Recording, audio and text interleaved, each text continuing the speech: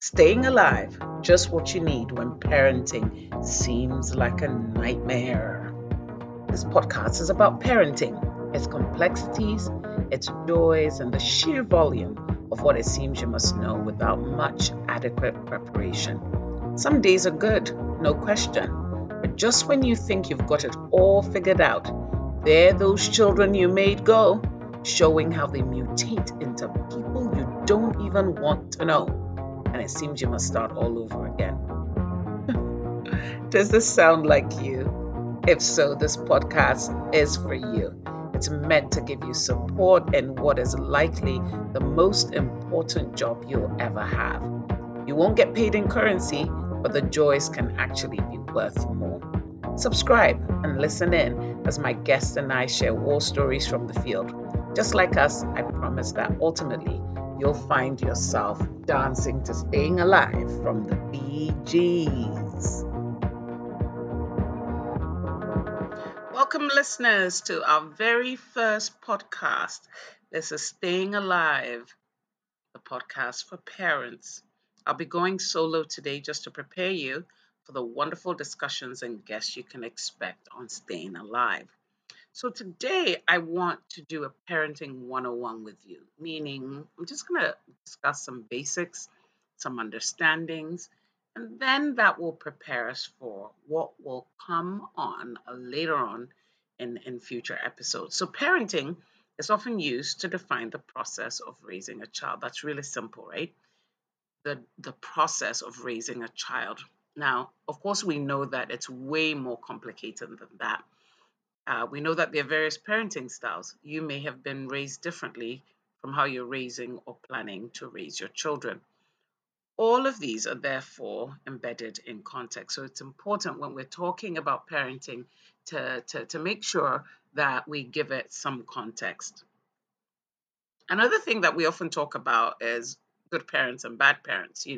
This person's a good parent, this person's a bad parent. Although, really, what you might term as good is not somebody's good, right? And so, this is another area in which you can see that it's really important that we give it some context because context is important. But then, think about it. When we say that somebody is a good parent, does that mean it's because the child is successful? And even when we say a child has become a successful adult, what exactly do we mean? Do we mean that they stayed in school, they complete a degree or two or more, get a job, they got married, they had kids, they haven't been to jail? I can imagine some of us responding and nodding our heads vigorously, possibly saying all of the above. But what about if your child didn't do any of these to the expectations that you had for them? Does that mean they are unsuccessful? And if they are unsuccessful, is that your fault? Are you a bad parent? Well, you know that social class, wealth, culture, income can all have an impact on the kind of methods that you use for raising your children. I've heard it so many times from wealthy parents who would say, if only they walk to school, they'll see how lucky they are. Or look at how little they value the things that we've bought for them. They have too many things. Well, I keep wondering who bought them the too many things. Alternatively, I've heard the refrain, we don't have much, oh, so don't go having airs and graces. Know your level. This podcast is recorded from Ghana, so don't be surprised if some of the context I describe or that my guests describe are very Ghana centric and, in fact, Afri-centric because culture does have a lot to do with how we parent. Have you noticed that many moms parent a certain way and many dads another way? I just love observing couples when they're in discussion about their kids, especially when there's an issue, right? And you find dad turning to mom and saying, "You see, I told you, you spoil our son too much." And the mom looks at dad and says, "And what about how you spoil our daughter?" And so this just raises another issue about how our styles change with the gender of the child that we're dealing with. There are many of us who are tougher on our daughters than we are on our sons. I've hardly met, maybe I would have to think hard about Yeah, I do see some instances, especially with dads, of course, where they're tougher with their sons than they would be with their daughters. As well, our styles seem to change with the birth order of the child we're parenting. If you're firstborn like me, you probably looked at how your younger siblings were parented and you shook your head and you thought, "Are you serious, mom?" Well, of course, you didn't say it out loud, especially if you're an African child. You don't say these things out loud. And you're thinking, how is it that I was almost flogged, like a flogged, for receiving a Valentine's Day card from a boy, but my younger sister gets to say, "Can I get a ride to my boyfriend's house?" And she's given a ride, like, no questions asked. Maybe it could be because, you knew their parents, the boy's parents, and maybe for me you didn't, whatever. But this is almost fact. And I can see somebody, not see somebody actually, I can imagine somebody nodding their heads and saying, "Yeah, I know." And maybe you're even doing that as a parent. With your first child, you're like, and then by the time it gets to your third or fourth child, you really don't care, as much as you did with the first one. So being firstborn is hard.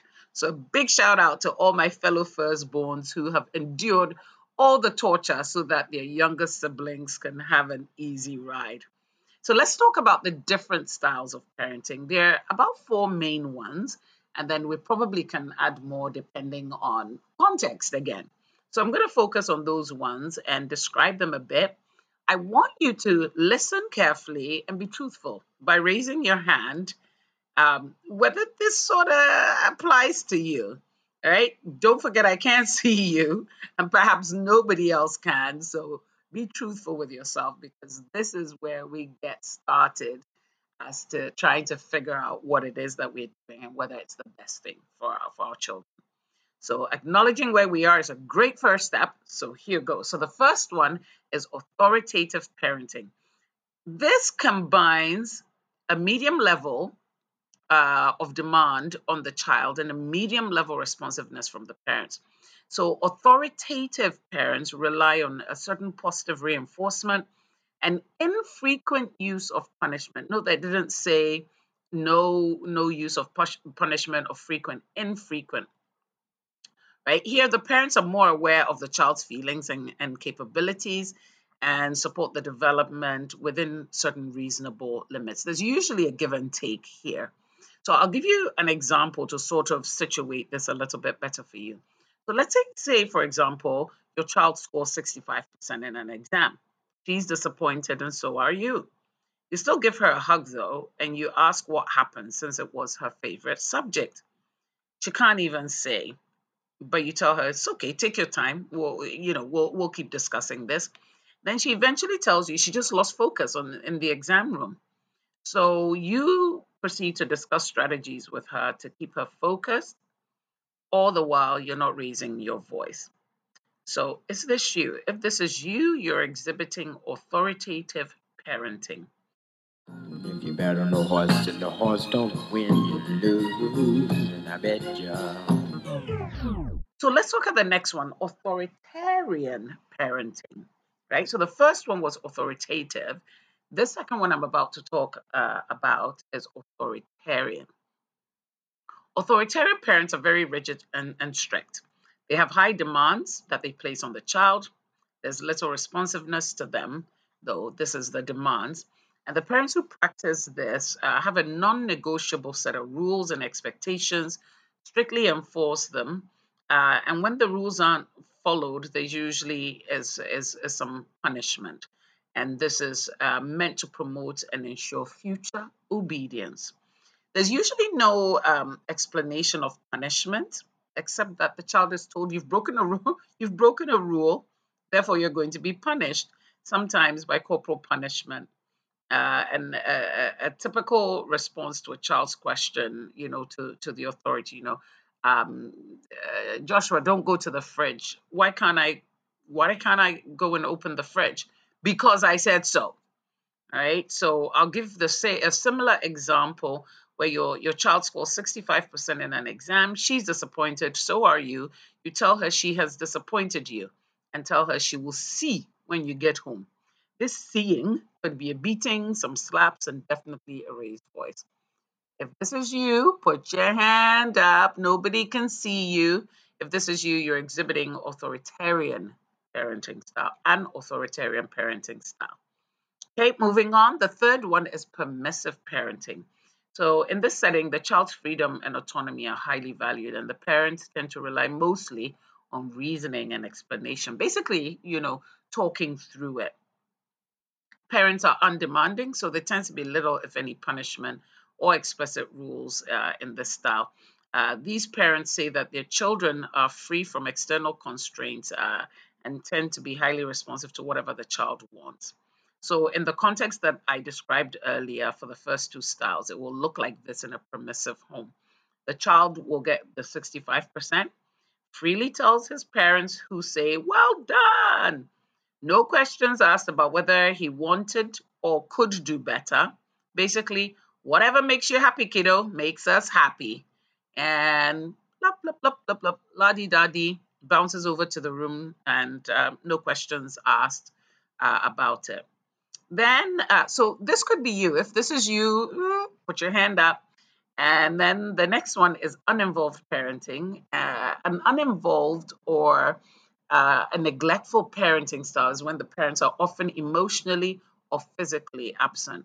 So when we say emotionally absent, we mean that you're there, but you really don't give anything of yourself to the child. You might as well not be there. These parents, they have little to no expectation of the child, regularly have no communication. They're not responsive at all to the child's needs, have little or no behavioral expectations. If they're present, though, they may provide what the child needs for survival with little to no engagement.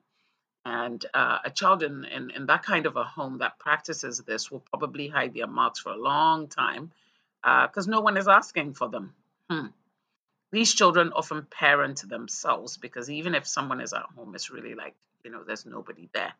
So if this is you, put your little finger up. Some of the parents in this group, the uninvolved parent, they sort of console themselves by saying, "Well, I'm away so much, or I'm working so hard, so I can put food on the table and I can pay your school fees and that sort of thing. You should be happy about it." That's if they were ever questioned about it. And, by the time they get back home, they are so tired. They really have little to no interaction with the child. I think there's another one though, and maybe not just another one. There may be some combinations of what I have talked about. So there are the four: the uninvolved parent, the permissive parent, the authoritarian parent, and the authoritative parent.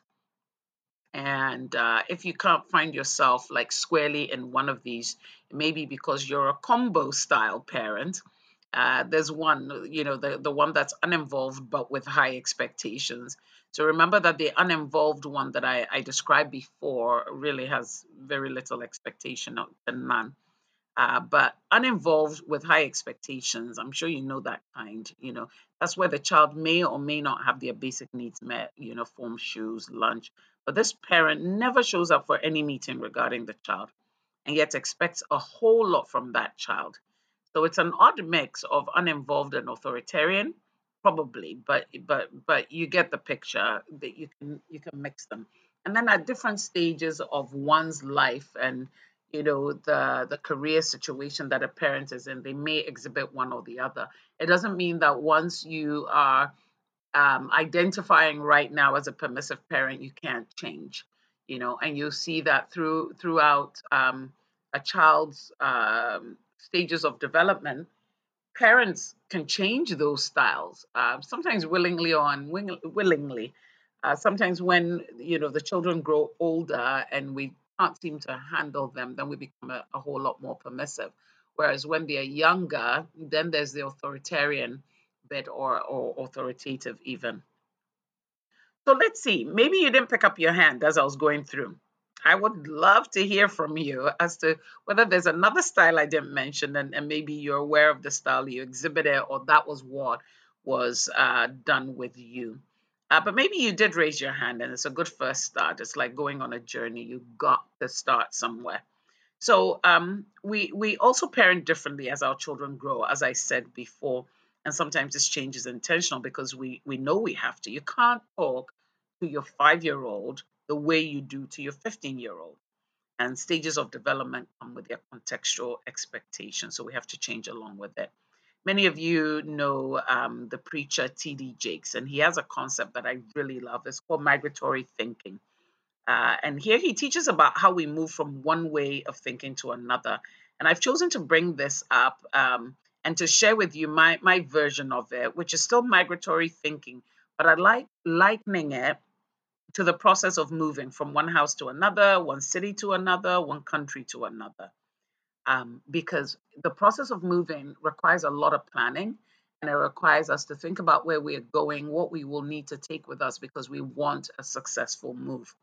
So when you're migrating your thinking, you're already in a certain space and you want to go somewhere else. And so there's some things you have to think about. Now, as we chat non judgmentally about how we parent, I want us to keep in mind that as we migrate our thinking, some things will stay and others will have to move. Are you ready for that? Our children's future, our children's futures, your child's future depends on it. So, if for nothing else, let's permit ourselves to be a part of the change we know will be helpful to our families. So, your homework for today. Yes, I'm a teacher and I can never resist giving homework. So, your homework for today is to determine what kind of parenting style or styles you've been using. And if you're not sure, ask your kids. They will know for sure.